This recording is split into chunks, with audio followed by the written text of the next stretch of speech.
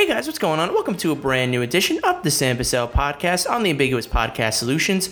And right now I'm going to be bringing you the latest and greatest going on around the world of Hollywood. Hope everyone is having a wonderful Tuesday. A lot of stuff that I want to get into today. I'm going to be talking about a brand new Quiet Place spinoff that was announced. A Bloodshot sequel is in the works. More details have come out in light of the Depp exit from Fantastic Beasts, a first look at Happiest Seasons, one of the new holiday films coming out, and a whole lot more. But the first thing that I do want to get into is probably the big story of today that came out this morning from Entertainment Weekly, and that is really the first info dump and the first info dump for the first edition of Phase 4 in the MCU and the first television show in the Marvel Cinematic Universe from Marvel Studios, WandaVision. We got a trailer during the Emmys in September that kind of showed us a first look of what this television show was going to be. It stars Elizabeth Olsen and Paul Bettany reprising their roles that made them famous, playing Scarlet Witch and Vision from the Avengers films. And it seemed like when it was announced in 2019 during San Diego Comic-Con that this was going to have a heavy influence on a lot of sitcoms, and it was going to infuse that genre alongside the epic scope of the Marvel Cinematic Universe. And from seeing the first trailer, it looked like that's exactly where they were going. You saw a black and white that was very reminiscent of 50s sitcom. It definitely had tones of 70s Brady Bunch, 90s family sitcoms, and with the infusion of, at the very end, of what looked like to be a modern version of what we expect from the Marvel Cinematic Universe. And that is exactly what it seems like we're going to be getting. As in this Entertainment Weekly article, again, we got a whole big dump of kind of what the story is going to be, the inspirations behind this Marvel television show, and what is now officially going to be the first project of Phase 4 after Black Widow, Falcon and the Winter Soldier, and Eternals were postponed from this year to 2021 due to the coronavirus. And I think if you wanted something crazy, if you wanted something kooky, this is definitely a ambitious project that Marvel Studios has put to date, and it seems like from the details that is exactly what they have done. The showrunner for this television show, this miniseries, is going to be Jacques Sheffer, who is synonymous with the Marvel Cinematic Universe. He's not somebody that a lot of people are going to know, but from his resume, he's worked on Black Widow along with Captain Marvel, which I'll talk about in a little bit, how that Captain Marvel connection seems like it's going to have a heavy influence and a direct connection to this WandaVision show.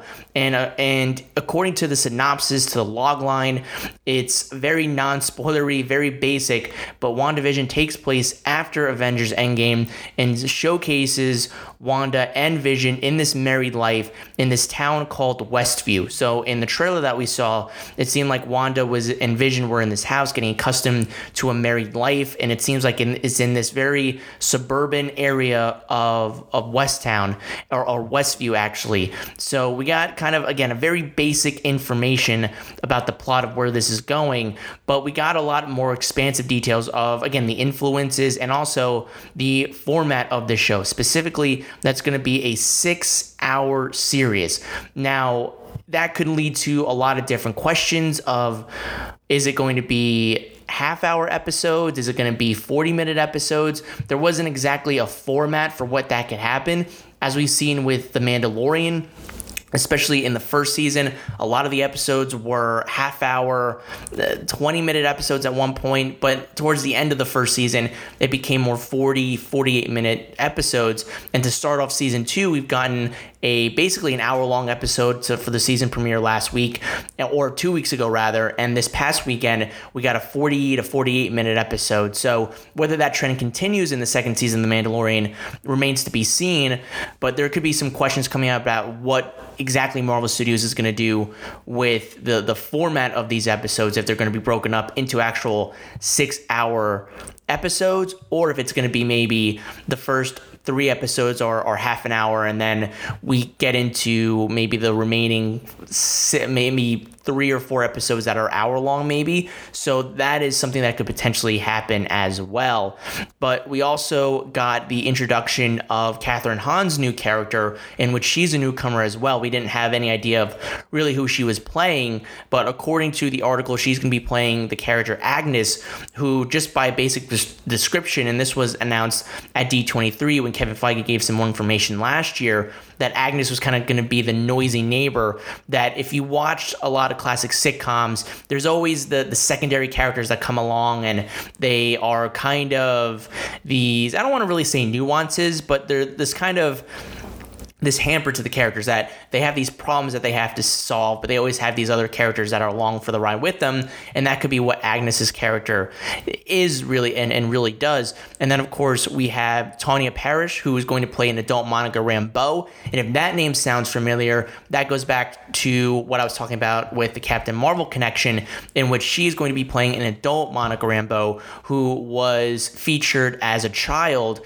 in Captain Marvel, which took place in the 90s. So maybe Monica Rambeau is going to be playing a secret agent of sorts. And again, it's not really kind of revealed of how she fits into this, because I guess that is going to kind of be the twist of why are all these sitcom situations happening? How is Wanda doing this? How is Vision still alive? So I think she kind of factors into that big twist that probably comes halfway through the series. And it really kind of talks about Elizabeth Olsen and Paul Bettany. And I think the great thing about these Disney Plus shows is the fact that a lot of them are going to really kind of shine a spot on a lot of the supporting characters from the MCU. So again, Wanda and Vision, Falcon and the Winter Soldier. You're also going to be having newcomers, or Hawkeye rather, and Loki, and we're going to get newcomers like Miss Marvel and Moon Knight and She-Hulk. So to kind of have the first one be about WandaVision or Wanda and Vision, I think it's really kind of cool to showcase these characters that have big presence in the comic books, and to kind of give them basically 6 hours to really develop as characters once again, I think is going to be interesting. And for Elizabeth Olsen and Paul Bettany, they get to do just that. And going through the article, they talk about how this is probably one of the greatest experiences that they've ever had, and how the writing was incredible, and how they were really kind of able to dig deep into their characters and find new aspects about them that they didn't realize before. And in the article, one of the very interesting things about it was the fact that Paul Bettany says that when he was pitched the idea for WandaVision, he thought he was going into the offices of Kevin Feige to leave the MCU, and that after what happened to his character in Avengers Infinity War, that was going to be it. And basically the decade plus that Paul Bettany has been a part of the MCU, because before he played Vision, he was basically voicing over the character of Jarvis for a large part of the Iron Man films, or all the Iron Man films, and the first Avengers film. So he's been around this franchise for a long, long time, really since its inception. And he thought that was going to be the end, but overall, Kevin Feige offered him or pitched him rather, the idea of this television show, and it seemed like he was all in. And for Elizabeth Olsen, this is kind of deja vu to her, because in the article she says that even though she didn't work on any sitcoms, she got that experience because of the Olsen twins, Mary-Kate and Ashley, where basically she would be on set as a little girl and kind of see them working when they were doing Fuller House. So for Elizabeth Olsen, this is kind of a homecoming for her in a sense, and she's getting her sitcom reps in a different type of way, and kind of in a bigger way than I'm sure both Olsen twins ever really had. And that kind of goes into the influences that WandaVision is really kind of taking from. And one of the great things about Marvel, I think, throughout the years, and how the reason they've had the sustained success they have had for 23 movies, 11 plus years now in the business, since really becoming the biggest franchise in the world at this particular moment in time.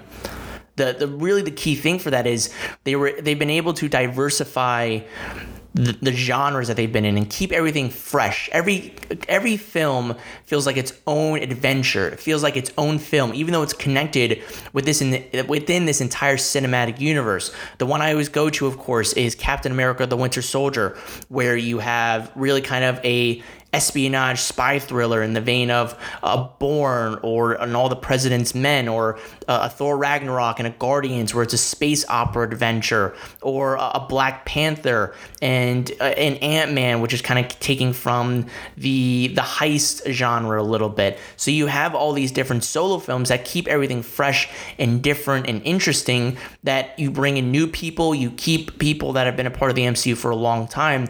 And the question really is, how can you keep doing what you're doing, and how are you going to bring that to the television world? And it seems like, at least for this television show, Marvel has an idea for what they want to do, and that is really a love letter to the golden age, or really the first golden age of television, since we're really in a brand new age of television with streaming services like Disney Plus and Netflix and HBO Max.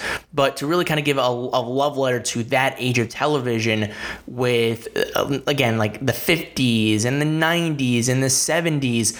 And they particularly go into the premiere episode, which seems like is going to take place for a majority of what the footage that we saw from that first trailer is from that first episode, because they talked about how it is going to kind of take dividends from 50 sitcoms, specifically shows like the Dick Van Dyke Show, and how they're going to kind of incorporate black and white with the actual fundamentals of how you shot sitcoms in the actual 50s, and kind of the behind the scenes of what they actually utilized to make, especially that first episode of WandaVision, I think was incredible. And one of the reasons why I love talking about film and television is the creative aspect behind the scenes, and to hear what they did is honestly just insane. It really is mind-blowing with what they were able to do. And this is specifically what they really did, is that crew members came in to set in 50 Eras clothing and used period lenses and lighting to capture that dreamy vintage glow. The special effects team employed wires and camera tricks straight from Bewitched or I Dream of Jenny, making wine bottles appear to pour on their own and household applications zoom about like magic. And when Vision's familiar maroon skin didn't look quite right in grayscale, the makeup artist painted Bettany blue instead. And again, that's just... it's remarkable that Marvel actually went out of their way to make sure everything felt as authentic as possible. And one of the things that I forgot to mention in that aspect was that they also had a live studio audience for that particular episode. And in the article, they joke how they all had to sign NDA agreements because they're watching what's happening unfold. And I'm sure there are spoilers that go on, and they don't want a lot of details to get out before the show premieres. So I just think the fact that they were actually did that, they went out of their way to make it feel as authentic as possible. And the fact that they actually kind of reverted in their psyche to implore old style techniques for how they were probably went about actually shooting and doing visual effects, of actually kind of creating these puppet-like qualities of having things float in the air while attaching string to it and making it seem like it was floating. That's all stuff that is so cool. And personally, for me, I think that's remarkable in the fact that I said this in a tweet. I'm somebody who is a huge Dick Van Dyke fan. I'm a fan of old-time sitcoms. And for them to kind of take this avenue and this approach is remarkable, and kind of brings me back and throws me back to that era of I didn't live in that era, but of just watching that and feeling that way as a kid watching these sitcoms is just remarkable. And to even keep adding to the level of authenticity that they wanted to go with, the writer and director of the show actually went ahead to study sitcoms and in creating the show, and actually went about watching sitcoms and showcasing how they created sitcoms on set, multi-cam sitcoms, for how they were actually able to employ all these things. And they actually went in to talk to Dick Van Dyke. And this is actually an excerpt from the article saying, to prep for the show's decade-hopping tone, Shackman, who is a director, and Schaefer enrolled in sitcom school, immersing themselves in the trappings and styles of all things classic comedy. When possible, they even went straight to the source. Last summer, during Disney's D23 Expo, Shackman and Feige invited Dick Van Dyke to lunch at Disneyland, peppering him with questions about his 5-season run as Rob Petrie from the Dick Van Dyke Show. And I just think that's incredible. That's actually getting the information from the source itself instead of actually reading the history books and watching the actual shows and the actual footage, hearing from somebody who was still a part of that and is, thank God, still alive to this day, so you can get information and try to make it, again, as realistic as possible and not waver from anything that would make it seem as inauthentic. And I think, again, that just goes to show how serious Marvel wants to be and kind of doing something different and something kooky and crazy. And I think that's why a lot of people are going to be anticipating WandaVision. Not just because it's going to be the first thing that Marvel has put out since the Spider-Man Far From Home in July. And it's been almost a year and a half since we've gotten Marvel material. But I think it's going to be a refreshing pace to see something new and original and different. And even though we have these characters that we know from previous Marvel installments in the MCU, it's going to feel fresh and new. And I think that's what we need to see happen in a new iteration of the Marvel Cinematic Universe going forward, is seeing more plot and character development in these supporting characters and how they can evolve into the films and future iterations of the MCU moving forward. And also, what kind of new storylines can you come up with? And this, honestly, for people that might have been worried and wondering what else can Marvel accomplish after it seemed like they hit the highest accomplishment possible with Avengers Endgame, honestly, I think in a year that has had a lot of bad stuff happen to a lot of people with COVID and things haven't gone people's ways, and we haven't been able to get a lot of interesting things that we wanted to get, and everything's just been kind of out of sorts.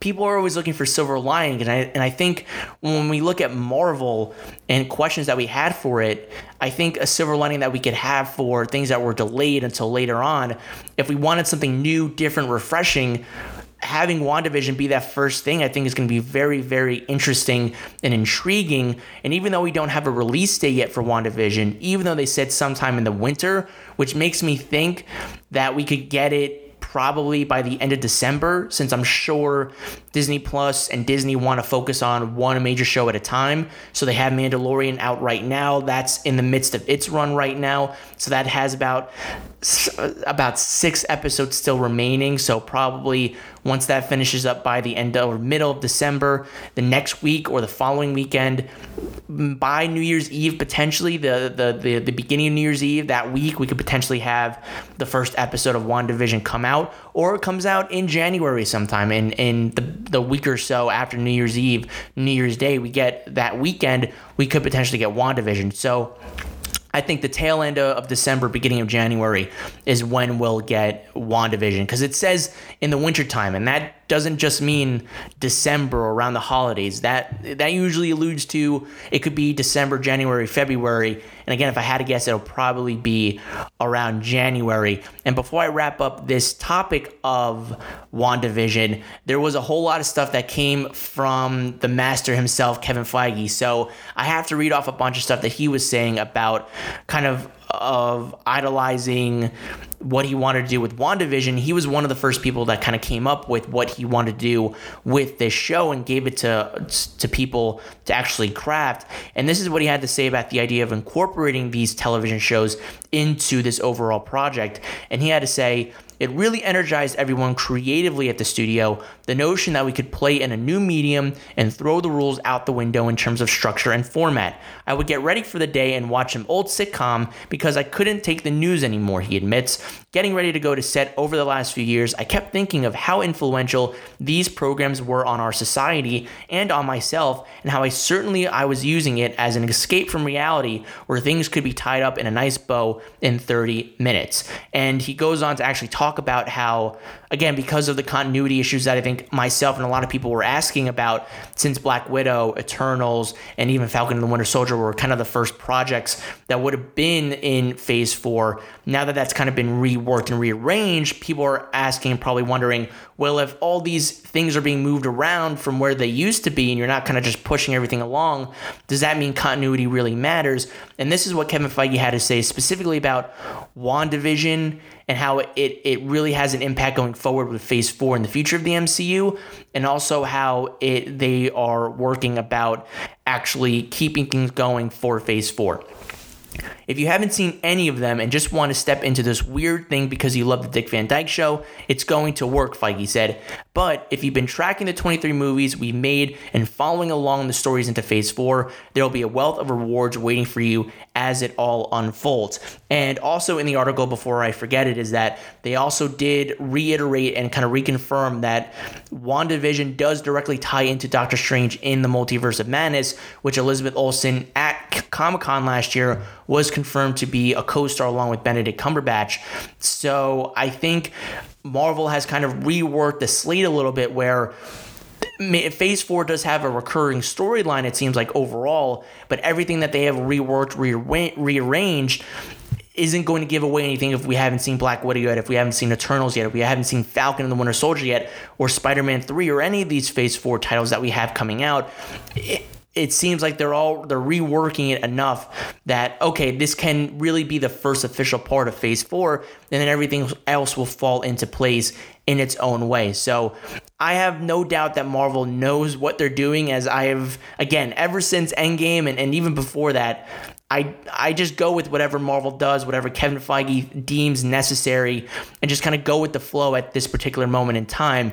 And I think, again, with the situation with COVID right now, I think they have an idea for where they want to go. They have been filming projects. Even in the article, they also talked about how they had to go back in October to kind of put on the finishing touches of the show before they go to final print and put it in the can for everybody to see. But I think this is going to be an interesting show. I think, again, for something that is completely outside the box, I think this is a great way to go and showcase that Marvel isn't afraid to do different things. And again, to kind of pay homage to television, this is a great way of doing that. A television show inside a television show. And I think a lot of people are going to have questions for what the plot is. How are they in this kind of situation where they're playing alongside these sitcoms? Is it the fact that maybe Wanda is kind of fabricating this whole thing, where she is kind of reclusive right now? She longs to have Vision again, and this is the image that she wants to have, but something happens where she just doesn't quite get to that, which could potentially lead to the multiverse. And does the multiverse have some kind of faction in this show that ties into Doctor Strange, and what seems to indicate that the multiverse is going to have a big presence, not just in Phase 4, but in the MCU moving forward from here on out. So a lot of interesting answers, I think, that were given in these details, a lot of interesting information that was given to us in this article. I highly recommend it. I think if you're trying to avoid spoilers, I don't think this gives anything away. I definitely think it gives an insight to what the mindset was for creating the show. And I think when you go to watch it, for all the craziness that seems like it's going to ensue in that show, you're going to want to go back and kind of be like, well, how come they went this way? Or why did they do this? How did they do this? I think you want to read this Entertainment Weekly article to kind of see what their process was in creating this show.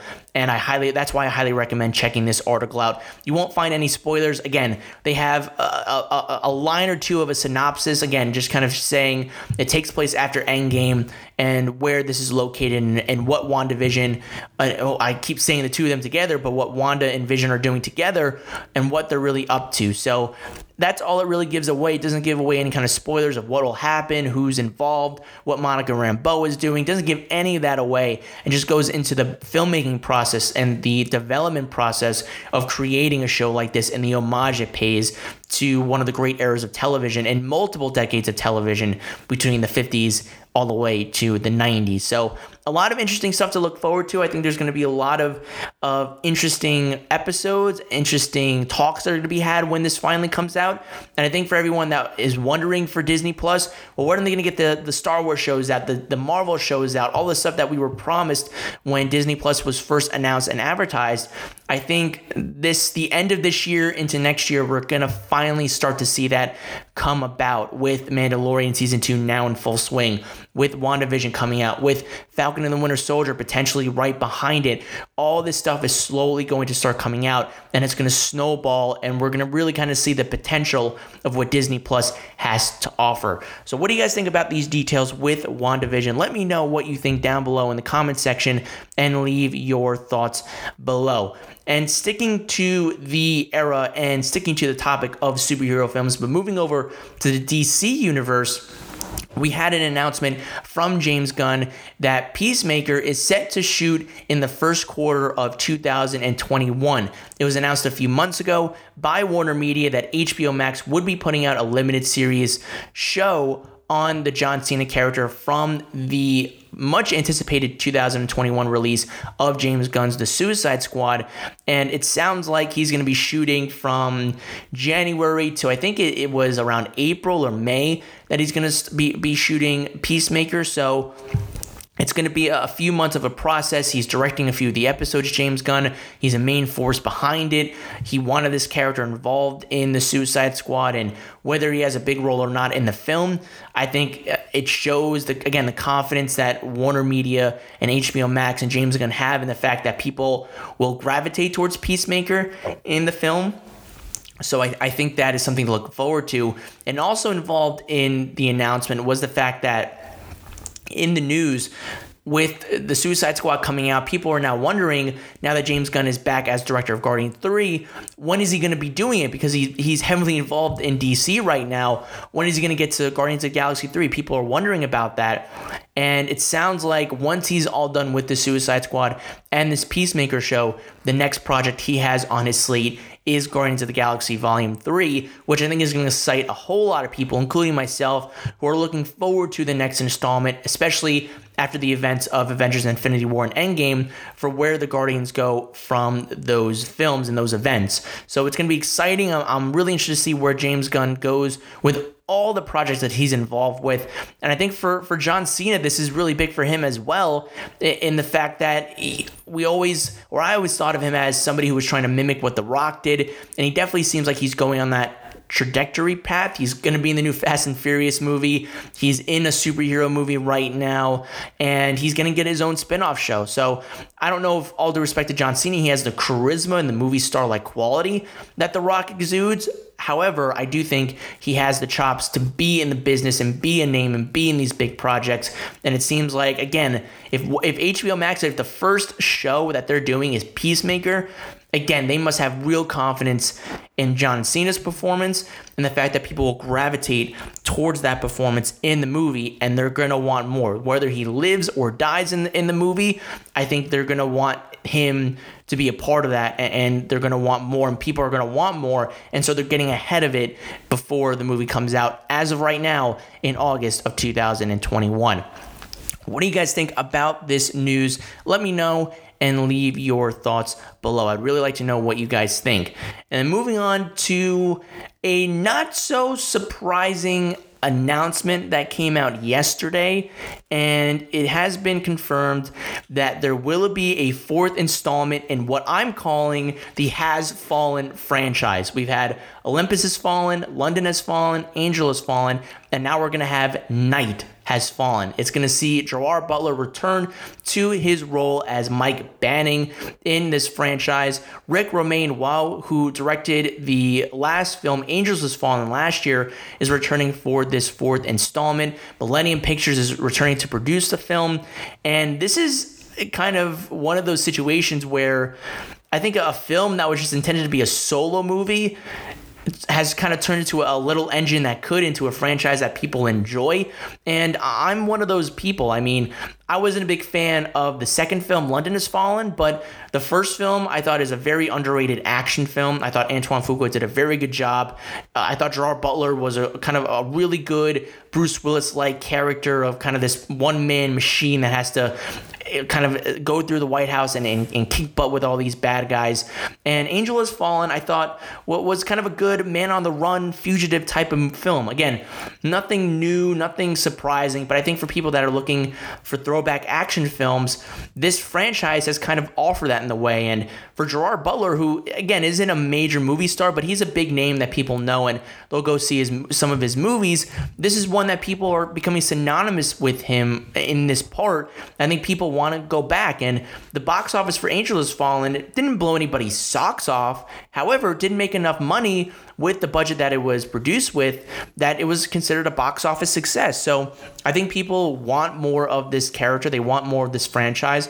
I'm a part of that. And overall, the films have made a collective $520 million worldwide. And again, when you consider the budget that these projects are made with, the max I think the most that it might be made with is maybe 30 plus million at most, which might have been the last movie. So again, when you count that for over $500 million with the 3 films overall, that's a good run for this franchise, and it's going to keep on going until if it makes $5 million at the box office and it had a budget of $20-30 million and it's a bomb, then they might stop making the movies if it shows that people aren't interested.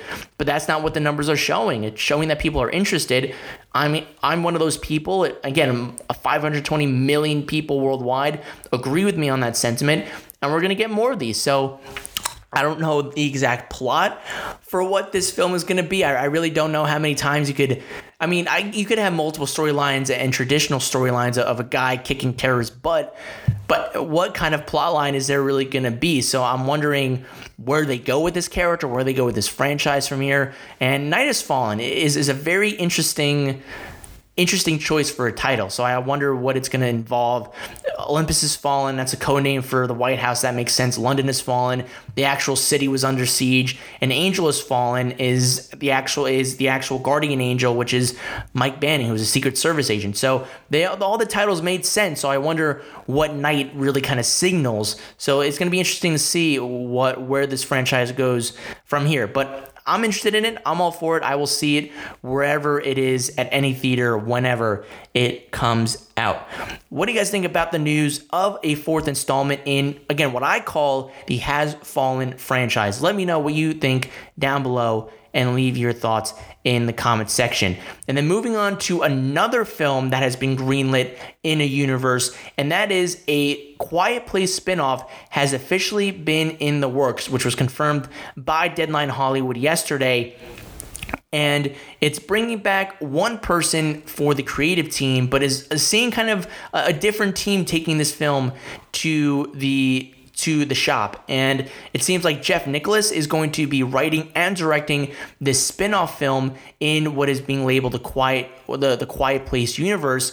And John Krasinski won't be coming to produce this film or write it, or I should say he's not going to come back to direct it. He's not going to come to write it, but he will be producing the film, and he is the one that came up with the inception for this idea, and he's handing it off to Jeff Nicholas to execute. There are no plot details for this film at this given moment in time. Just the fact that it is in the works, it is in the pre-production development right now, and that's all the information that we have so far. And I think this is a smart idea. I think when you have these kind of post-apocalyptic franchises, I think the best and smart thing to do is kind of expand the world. We're seeing that right now, specifically with the Walking Dead franchise, where we're having multiple spinoffs, we're having some movies. A little later on, there's multiple spinoff shows. I think when you come to this world, people are really interested in it. And if the first film or television show does well, that implies potentially that people want to know more about this world than just with these characters.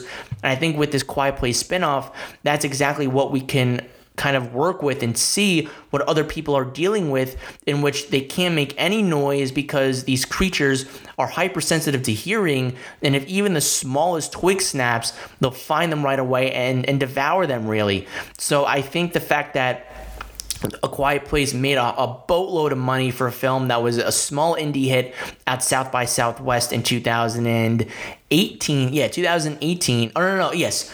2018. It came out in the spring of 2018, and it was a big hit. It grossed $350 million in 2018, and it had a sequel greenlit, A Quiet Place Part 2, which was supposed to come out in March before COVID hit. Literally, the week of release date was when, or no, it was 2 weeks before really COVID really hit. And when everything really kind of locked down was when the film was supposed to come out and release. So it was so close to hitting. They had the premiere, they had early reactions and reviews. And from the people that saw the film at those early screenings before it hit, they were getting the same positive reviews on the same level as that first film. So it seems like they haven't lost the mojo. The magic's still there. And you also have the secret weapon in Krasinski, who again isn't directing the film or writing it, but he came came up with the idea, and he probably has an idea for all different types of characters and instances in these worlds that he wants to give to other people, because I'm sure for himself, he just doesn't want to get stuck to one franchise for the rest of his life. He's already done that one or two times already, so he wants to kind of explore other options as a filmmaker as well, and I can't blame him for that. And I think to give it to Jeff Nichols is a really interesting idea, because he's somebody that has dabbled in more of an indie sci-fi routine than kind of straight up horror. He's done indie dramas as well with Mud and Loving. So I think he's a very intriguing director to do this for. And again, when you think about A Quiet Place, it started out as an indie film before it became this big blockbuster franchise now. So I think for Jeff Nichols, this is a really intriguing idea. I'm interested to see where they expand this to.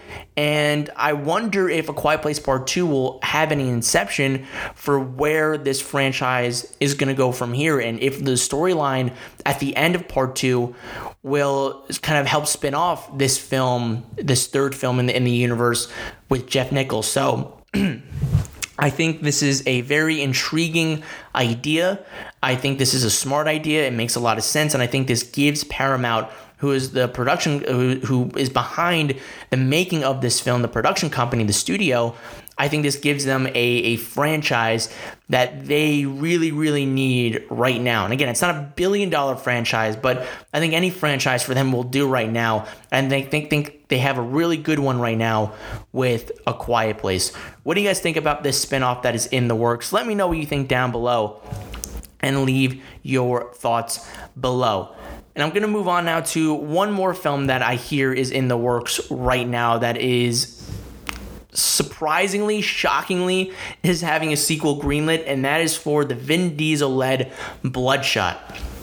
This is a film that came out in March, and it literally came out, so the week before Quiet Place Part 2 was supposed to come out, Bloodshot came out along with The Hunt, and that went through kind of the box office reprieve of COVID-19 in the instance that nobody was really showing up. COVID was really starting to cause a lot of concern, and nobody really showed up at the box office. And once the pandemic really hit, Bloodshot went on VOD and eventually went on home video release for everybody to see there, so they can make whatever money they possibly could in the situations that was going on at that time period. And it seems like it did well enough on VOD that Valiant Entertainment and the company below it, DMG, are greenlighting a sequel with Vin Diesel. And I mean, I was not a fan of the film. I did not like it. I think Vin Diesel, all due respect to him, I love him as Dom Toretto. He's not that good of an actor. All due respect to him. He's got the macho physique, and he can be a cool action actor and can do action films, but I just, as him as another leading man in another film, it just doesn't work for me. I don't feel him in that kind of way, and I just wasn't a fan of the film. I thought the story was clunky, and the twists were somewhat predictable. The action was cool. It wasn't it was a CGI fest, but it didn't look like it was all out of place. So, I mean, I wasn't really a big fan of it. And for them to greenlight a sequel, again, it must have done some really good numbers in VOD sales if they're warranting a sequel. Because when it comes to the box office, at least, again, you can't really judge the box office because of the COVID-19 implications that was really happening with this movie. And when you look at what was really happening with COVID-19, and the same thing happened with The Hunt as well, you can't really kind of go up against anything with this movie. So I think if they think they made enough money off of it with the numbers on video, then go for it. And I say good luck with it, and maybe once theaters are back and up and operational in some kind of way, you can really kind of see what the numbers are going to look like at the box office, and if people will go see it in a theater when they have to pay maybe a little bit more to see than they would on VOD. So the question is, what do you guys think about Bloodshot getting a sequel? Do you think it deserves a sequel? Do you think it made enough money off of VOD to warrant a sequel? Let me know what you think down below and leave your thoughts below. And then moving on to some more details that are now coming out about Johnny Depp and his exit from Fantastic Beasts. I talked about it a lot yesterday on the Sam Bussell Podcast, and literally as I was uploading the podcast yesterday, there was an article that came out from Hollywood Reporter and Variety more of the details regarding the exit of Johnny Depp and kind of when the decisions were made and the implications of him leaving the film and this franchise, because he was playing a major character, essentially the main villain of this Fantastic Beasts film series. And according to the Hollywood Reporter and Variety, the Warner Brother film chief, Toby Emmerich, who really kind of oversees the film division of Warner Brothers, he made the decision the day before the Amber Heard Johnny Depp verdict came down, where it came out that he was what he was in The Sun, which labeled him a wife beater. So he lost that case, and the day before that case was determined, they decided to pull the plug because Johnny Depp was going to keep on pursuing this. He was going to keep going forth with this, and they just couldn't defend him anymore. And once it came out that in a sense he was guilty, they just couldn't have him on that anymore, and so they needed to drop him. And one of his staunch reporters from a few years ago, when this was all kind of coming about for Johnny Depp and he was cast as Grindelwald in the Fantastic Beasts films, J.K. Rowling was really kind of coming out and defending him, and the same thing with David Yates. And according to the reports, J.K. Rowling was one of the people that was on board with the decision, and she didn't have any dispute with it whatsoever. So that kind of speaks volumes to where they think this is at right now. And one of the interesting aspects about this whole situation is that Johnny Depp apparently only filmed one scene in the middle of September, and yet even just filming that one scene, he still received his 8-figure salary for doing this film. And that is because of a clause in his contract where it's a pay or play release. And basically it means that in that clause, you still get paid your full rated salary for a star of his caliber, because he was in major blockbusters beforehand. And he for his status as a star in that contract, it is that even if he is fired or exits or is recast, he still gets paid his full rate for that film. So he still goes away with an 8-figure salary for just doing one scene and leaving. So again, not a bad paycheck for Johnny Depp with everything going on in his life right now. And one of the things that I was talking about, I think a lot of people were wondering for who could get cast as Grindelwald in the rest of this franchise. They were wondering Colin Farrell, who kind of played Grindelwald in a way in disguise in the first Fantastic Beasts film. He could potentially come back for this one, but according to the reports, that is not going to be the case. Not because Colin Farrell doesn't want to come back, but because Colin Farrell is integrated in another major blockbuster film right now that is being filmed, and that is The Batman in the UK, where he plays Oswald Cobblepot the Penguin. So he is really fully integrated that into right now. And since Fantastic Beasts is shooting right now, that is not possible at the moment in time.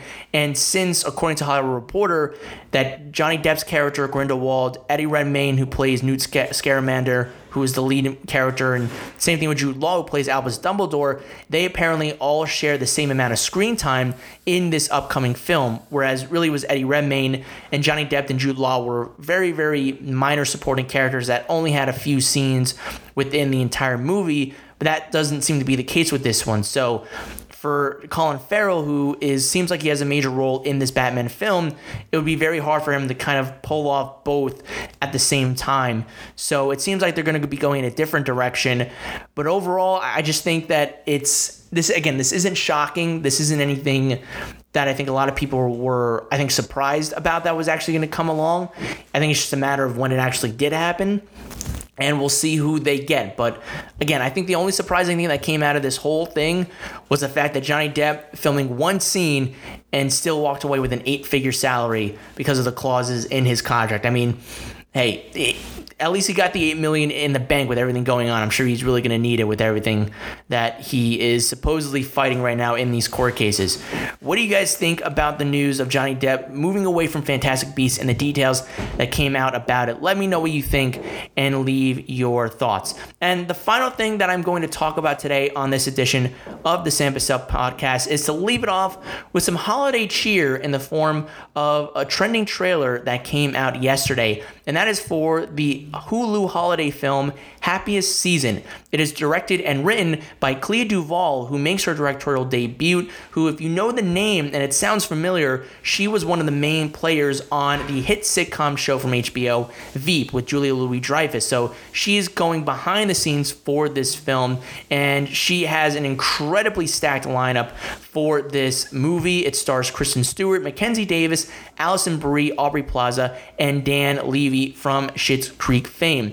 And the synopsis for this film is basically a young woman plans to propose marriage to her girlfriend while attending her family's annual holiday party. At the party, she realizes her girlfriend hasn't come home or hasn't really come out to her conservative parents just yet. So that is the basic synopsis for this film. And I heard about this film. I've seen pictures of it. Kristen Stewart and Mackenzie Davis play the couple. And watching the trailer for it, I gotta say, it put a smile on my face. It doesn't seem like it doesn't do anything outside the box other than really kind of being a landmark in terms of representation for the LGBTQ community, of having a queer couple, a lesbian couple be the focus of a film. So in that terms, it's thinking outside the box and being something new and different. But in terms of the annual holiday tropes, it doesn't seem like it's doing anything new or different or outlandish, but I gotta say, I enjoyed that. And honestly, like, I'm a sucker for any kind of Hollywood comedy or rom-com holiday films. I love this kind of stuff, especially, again, this time of year. You need that kind of stuff. And especially in a year that has been 2020, I think these films offer great distractions. And I think, again, it is great representation for different communities right now. And I love the chemistry between Kristen Stewart and Mackenzie Davis. It seems like they really kind of pull this off, this yin and yang really, really well. And for Kristen Stewart, if you really know her personality, the character that she plays really fits to her strengths. So I think that excites me a lot. And also, the person who can really steal this and I think could really kind of steal the spotlight is Dan Levy, who, again, is from Schitt's Creek, created Schitt's Creek with his father, and was the winner of multiple Emmys, record historic-breaking Emmy wins for Schitt's Creek during this past Emmy season. And I think for Dan Levy, he just brings that great charisma as somebody who plays the gay friend for Kristen Stewart and is always there trying to give her advice. And he just seems like he pulls it off really well. And every time he was on screen, I was laughing and smiling. So, again, this just excites me. I think, again, it's going to be a nice getaway holiday treat for a lot of people. It's coming out on Thanksgiving Day on Hulu, so you don't have to go to the movies to see this. You don't have to go to the theaters to see this. You can experience it at home with your family. And I think it's going to bring about a lot of smiles on a lot of people's faces. Even though it has the same tropes as a lot of holiday films that we've seen, I think people want that kind of stuff around this time of year. So this excites me. I think it looks a lot better than I thought it was going to be. Again, for Clea Duvall, who this is her first time as a director, I think from the trailer, she does a really good job in the direction of it. The writing seems really, really good. The laughs seem good, which I think is important for a comedy like this. So we'll see how it all lands. But for a first trailer, I was impressed, and I'm actually looking forward to this film more than I was initially. It intrigued me, but it got me to the next level of really looking forward to this. So November 25th, Happiest Season, one that it looks like I'm going to hopefully recommend to you once I see the film. But a good start so far with this first trailer. But with that, guys, that is going to do it for this edition of the Sam Bussell Podcast. Thank you so much for tuning in. Be sure to check out my channel for more content. You can check me out on Spotify, Apple Podcasts, Stitcher, Radio Public, SoundCloud, and much more. Also, make sure to tune in onto the Ambiguous Podcast Solutions, and be sure to check out the other amazing shows that are on there, such as You Mad Bro, the #1 source to see what the internet is pissed off about on a weekly basis. Also check out goal-driven professionals geared toward improving client relations, return on investment, and customer acquisition costs for independent businesses and services. Also check out The Daily Grind, a weekly motivational podcast with Kelly Johnson giving you everyday tips and key takeaways on reaching your goals. Along the way, also make sure to check out these other awesome episodes and shows on the podcast solutions, such as Wrestle Addict Radio, Fretzelmania Podcast, and Midnight Showing. You can check these out and so much more on the website ambiguouspodcastsolutions.com, also on Facebook and Twitter at RealAmbiguous. And if you want to check out Canopy Treehouse, use the coupon code AMBIGUOUS. Also, when you get a chance, make sure to follow me on social media. You can find me on Twitter at Bussell Samuel, that's BUSSELL, and on Facebook at Sam Bussell. Thank you guys again so much, and until next time, keep on screening.